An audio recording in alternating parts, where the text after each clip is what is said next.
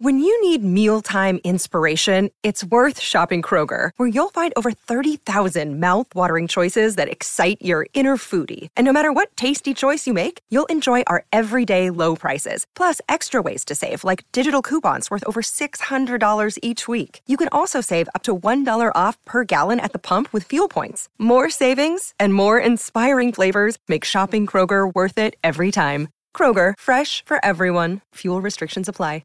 This is Optimal Living Daily, episode 1615, Learning to Listen for a Life of Purpose, Health, and Joy, by Krista O'Reilly Davy-DeGee of alifeinprogress.ca. And I'm Justin Malik, your personal narrator, reading to you every day, including holidays. That's from some of the best blogs I can find, covering personal development and minimalism mostly, with permission from the authors. And with that, let's get right to it as we optimize your life. Learning to Listen for a Life of Purpose, Health, and Joy, by Krista O'Reilly Davy-DeGee of alifeinprogress.ca. I knew within 2 weeks of meeting my husband in Quebec that I would marry him. It was not a logical choice. He was a francophone on a student visa from West Africa and didn't speak any English. I spoke limited high school French. He was a carnivorous athlete, I a vegan book lover, about as unathletic as they come. But there was an unmistakable knowing within me. We married a year later, and this summer will mark 23 years of sharing an imperfect but beautiful life together. Maybe the right choice cannot be determined by logic alone. When I stepped into each of the 2 homes I have owned, I knew instantaneously they were to be mine. They were imperfect to the naked eye, and in both cases our initial offers would be rejected. We would need to temporarily walk away. Yet stepping into them, I had experienced a deep knowing that I was home. And in the end, the sales closed peaceably without us compromising our finances or forcing circumstances. These humble homes have prospered us financially and sheltered us as we walk through seasons of struggle. Maybe the right choice has nothing to do with ease or perfection. 5 years ago, I felt a clear call to return to studying. It did not make sense in terms of finances or energy. I was homeschooling 3 kids, living on one salary that already felt tight.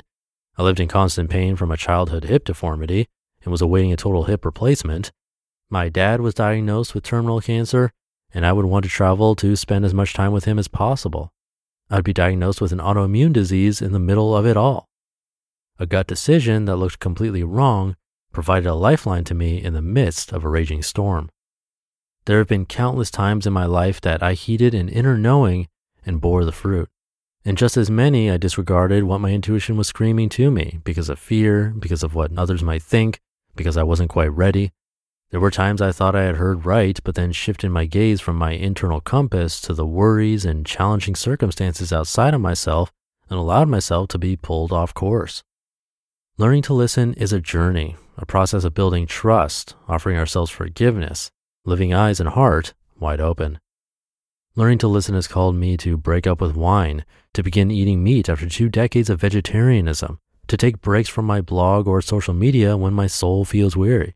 It calls me to use my voice persistently with doctors when something does not seem right in myself or with a child, to take personal responsibility for my mental and physical wellness when it would be far easier to defer to another, to let go of a relationship when I am fighting for life and she wants to stay where she is. Learning to listen means saying yes to scary opportunities that align with my mission and saying no to so many more, even if this permanently closes doors to me. It means choosing to offer others the same respect I desire for myself, even if this means being hurt or disappointed on occasion. It means walking up to a complete stranger because I see in her a kindred spirit and being gifted with one of my most beautiful relationships ever. It means asking for help when I'm in trouble and cannot do it anymore on my own. We need to learn to listen. Slowly but surely, as I let go of running and numbing and learn to listen and respond to what I hear, I move closer to freedom. Joy deepens. I begin to walk with greater confidence, not in assurance that I will avoid mistakes or challenge because these are all part of the messy journey, but a trust that I don't have to fear the process. Sometimes I listen and don't get an answer right away, so I sit with my impatience, curious, and choose to just do the next right thing that I already know, and then the next until the answer comes. Waiting can be a critical part of learning to listen. I invite you to sit, take a few deep breaths, and listen in right now. Notice where tension or joy live in your body. What have you been ignoring or hiding from? Are you filled with negative self-talk, and could you replace this with a kinder truth? What is that thing you have dreamed of doing but suppressed out of fear? Name it and hang out with it for a while. Maybe you are faced with a terrifying decision and you have no idea what to do. But if you shake off the fear, the outer expectations, the inner judgment, can you hear even a still small voice directing you to one small step? If you tend to only see your struggle or failure, allow yourself to notice one thing you did well today. Learning to listen is a beautiful, life-giving act of self-care. If I could offer you two primary gifts, one would be the gift of choosing to love yourself as is, and the second would be the gift of learning to listen, to trust that you are the expert of your own body, that you have so much innate wisdom woven within you already, and that if you learn to listen, you'll be directed to that which you most need in each season. Learning to listen will guide you to a life of purpose, health, and joy. You just listened to the post titled Learning to Listen for a Life of Purpose, Health, and Joy by Krista O'Reilly Davy of alifeinprogress.ca. Thank you to Krista. I know she's going through a lot or has been through a lot over the last few months. It'd be great if you could show her some support by coming to her site, alifeinprogress.ca. I do like the meditative check-in, basically listening to your body.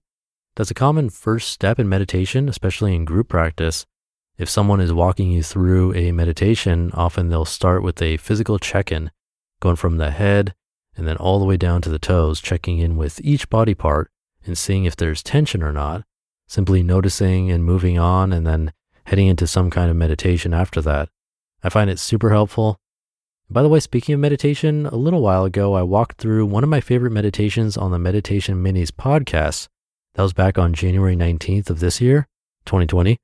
So you might want to check that out. That's the January 19th episode on the Meditation Minis podcast. I walk you through a meditation. But that should do it for today. Hope you're having a great day, and I'll be back tomorrow as usual, where your optimal life awaits.